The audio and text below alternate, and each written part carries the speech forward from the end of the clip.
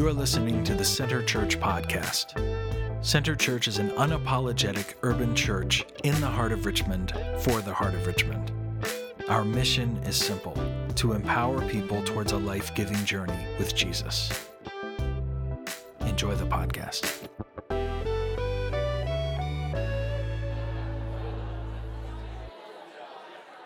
Okay, everybody. Thank you all so much for sharing. It's always a delight to share some of our stories. Yeah. And I hope you all got to share some good stories about receiving gifts. Receiving gifts. Has anyone ever heard of gift giving as a love language? Heard of that before? Okay. Are people familiar with that? Love languages? Gary Chapman outlines 5 love languages in which we may express and experience love. They are acts of service, gift giving, physical touch, quality time, words of affirmation. Some of y'all have heard of this stuff before. I'm a words guy. Words mean a ton to me. Gifts are not really my love language. And so I can struggle to give or receive love with gifts. Upon receiving a gift, maybe you too have said, or maybe you've heard someone say something like this: "Oh, you shouldn't have." You ever heard that? "Oh, you shouldn't have." Or, "Oh, I can't possibly accept." Or, "You didn't need to do that." Have you heard that one? You didn't need to do that. But a gift isn't really about needing to do it, is it? I hope not. I hope not. A gift isn't required like a toll. A gift isn't earned like a paycheck. A gift is just a gift. It's grace. It's grace. But grace can be painful to us. Ouch. You shouldn't have. Oh, you didn't need to do that. It can be kind of painful to us.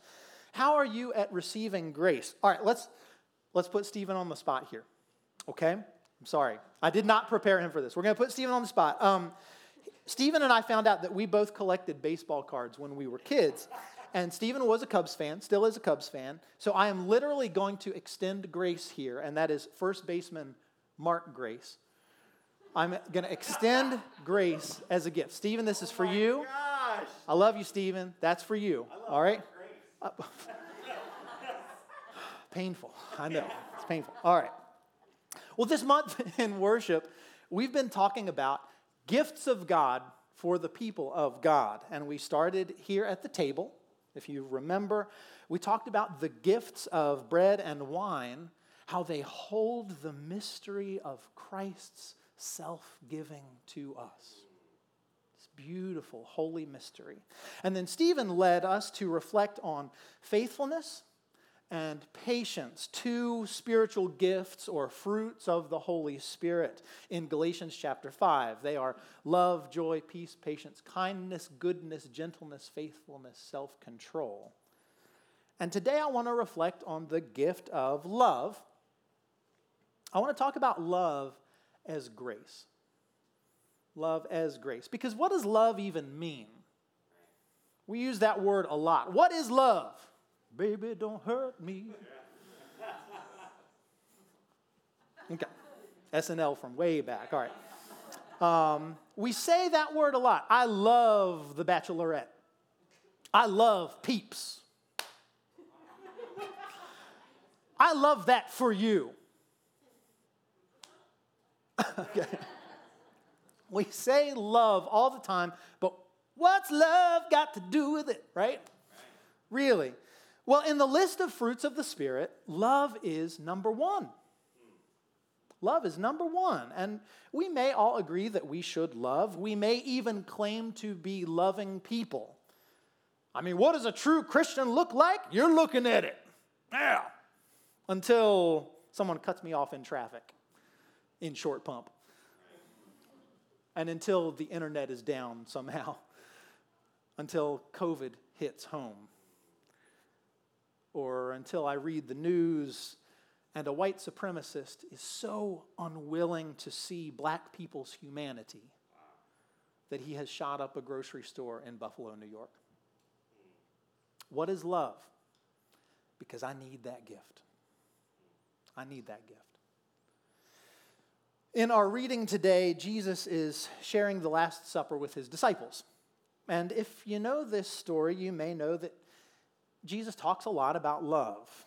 And he keeps showing love through grace. He breaks bread and blesses wine and gives it to his friends. He washes their feet in this story. And all of these demonstrations of love, of grace, are painful. They are painful to his disciples. Peter says, it's too much. You're not going to wash my feet. Oh, you don't need to do that. Oh, no. But Jesus says, I will, and you all will wash each other's feet too. Now, this is a heck of a way to act in the darkest, most dangerous night of Jesus' life, because people are coming to arrest him and put him to death. This is a time of anxiety and fear for Jesus. Now, when you are anxious and afraid, how do you tend to act? How graceful are you in those moments? Is that when you're just pouring out with love? I'm not. I am not. I am usually not very graceful in those kinds of moments. But with Jesus, it is grace upon grace. He offers up yet another gift here. He says, when I am gone, the advocate, the Holy Spirit, will teach you everything and remind you of all that I've said to you. You see, Jesus promises the gift of the Holy Spirit. And in a couple weeks, we're going to celebrate Pentecost, when that promised gift comes to the early church. Jesus promises the Holy Spirit, the first fruit of which we know is love. In this anxious time, Jesus just keeps loving. What a model for us. In this anxious time, Jesus just keeps loving. He gives the gift of himself, gift after gift. He pours himself out. It's overwhelming. It's all just grace. And what happens when our love is put to the test? When death and fear are all around, like at the Last Supper, how graceful are we in those moments? You see, grace is love when things don't go your way. Grace is over and beyond what we had in our control. Grace will mess you up because grace sees that you are already messed up. And grace will go the extra mile to meet you. Of all my summer camp counseling memories, I was a summer camp counselor for many years, and of all those memories, the one in which I was least sure that we were going to make it was when I led a group of middle schoolers on a 5-day hike on the Appalachian Trail. And 3 middle school girls on the same cheerleading team had come equipped with trendy tennis shoes and socks that could not be seen. Now, is this still a style thing? It was an absolute no if you could see your socks. No-show socks? Thank you. No-show socks. If you could see the socks, it was a major faux pas. And that really matters on the Appalachian Trail, right? And this meant that 2 days and 20 miles in, they were developing blisters on their unprotected ankles. And on the third day, we were hiking up the Priest. Oh, all right, okay. We were hiking up the Priest, a 4,000-foot elevation mountain with 37 grueling switchbacks up the hill. And that was when the storm rolled in. Rain was pouring, and these 3 middle school girls just kept dropping back further and further. And I tried to stay with them, but at some point I had to press on to get to the top to set up camp for everyone. I'm still trying to explain. It was the right thing. It really was. It was dangerous. Something could have happened to them. And I waited up there at the top. I waited, and the rest of the group straggled in with the other counselor, but there was still no sign of those 3 girls. So I was putting on my pack with the medical equipment to go back down when I heard the strangest sound. Singing. 3 girls singing. And our mouths just dropped open when we saw them crest the hill into the campsite. They were drenched to the bone, tiny socks soaked. Their arms were over each other's shoulders, and they were laughing and singing. It was love, but hey, they loved their socks. It was more than love. It was grace breaking through. Y'all, when it comes to loving like Jesus, we need breakthroughs. We desperately need breakthroughs. Can you say that with me? Ready? When it comes to loving like Jesus, we need breakthroughs. Amen. We agree that we should love, yes, and love is the fruit of the Spirit, numero uno. But we need a radical reconception of love. What is love really in our own lives, in yours and mine? What is love in our community? Our stilted love longs for the abundance of grace. Painful, but liberating grace. Archbishop of El Salvador, Oscar Romero, said, "We have never preached violence except the violence of love, which left Christ nailed to a cross. The violence that we must each do to ourselves to overcome our selfishness and such cruel inequalities among us. The violence we preach is not the violence of the sword, the violence of hatred. It is the violence of love, of kinship, the violence that wills to beat weapons into sickles for work." You see, we are called to love in a way that hurts us. We're called to love in a way that hurts us. That's the love that leads to the cross. So it cannot be comfortable all of the time, or even most of the time. We may feel like we've reached a mountaintop, but we've reached it in dinky socks and pouring rain. It's painful. We're going to feel every step that it took to get there. But that kind of love that leads to the cross also has the grace to break through, right? To break through death, to break through a tomb, to counteract hatred and white supremacy and the disease of gun violence with the violence of love. To break through with resurrection, with new creation, with heaven on earth. On RVA as it is in heaven. There's some cool people that talk about that. You see, friends, we are not talking about some tentative white middle class comfortable love, but overflowing, self-emptying, discomforted, painful grace where we give ourselves up as gifts for the world. We lay aside our preferences. We die to ourselves. We let our lives be poured out in grace, grace, grace. And let me tell y'all, a faith community like this, formed of 2 congregations and 2 traditions, giving themselves up again and again to become one, we're primed. We are primed for the gracious way of the cross. I mean, has this made you uncomfortable at times? Again and again?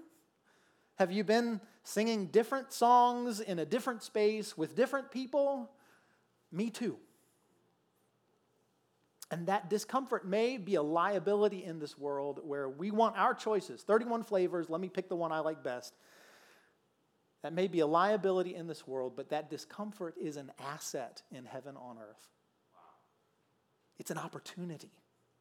to follow Jesus that much more closely. Give thanks to God for a discomforted church because it is that much closer to giving itself up as a gift for the world, just like Jesus. All around us, people are letting their differences and their discomforts divide them. Politics, privilege, even church. My denomination, the United Methodist Church, is actively dividing. Get choked up. Traditionalists on human sexuality are leaving. They started the Global Methodist Church on May 1st. And it's so easy to say, good riddance. But y'all, it breaks my heart. It breaks my heart. I have been a United Methodist all my life, and I love it. I love it. I love being a Methodist. I spent last Friday at Richmond Hill, the retreat center here in Richmond, on a soul care retreat with a bunch of Methodist clergy, and I got to lead a workshop on singing the Psalms as a spiritual practice. And it was with a bunch of Methodist clergy, and I know that sounds nerdy, but we nurtured each other. I love the gift of being part of a connectional church because it's never all about me. What a relief that in Christ I am not acting alone. The Apostle Paul calls it the body of Christ. Like a body, we have many parts. And Paul says, the eye can never say to the hand, I have no need of you. Good riddance. And the head can't say to the feet, I don't need you. Good riddance. And all around us, friends, all around us, people are telling each other, I don't need you. I don't need you. You don't think the way I do. You don't love the way I do. You don't worship the way I do. Good riddance. I don't need you.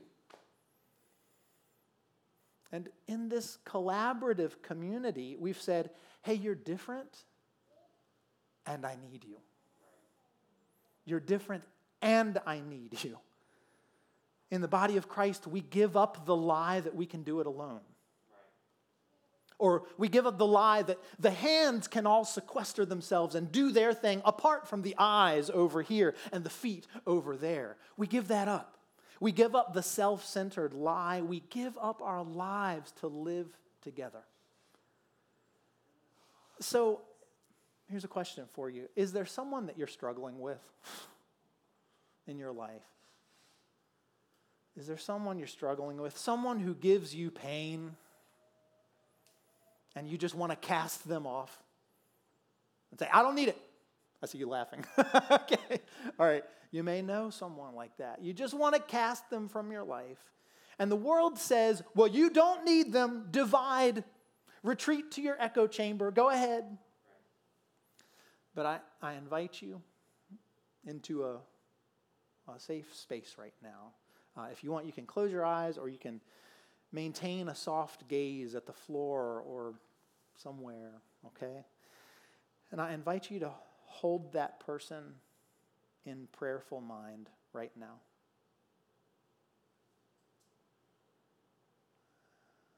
You're in a safe place.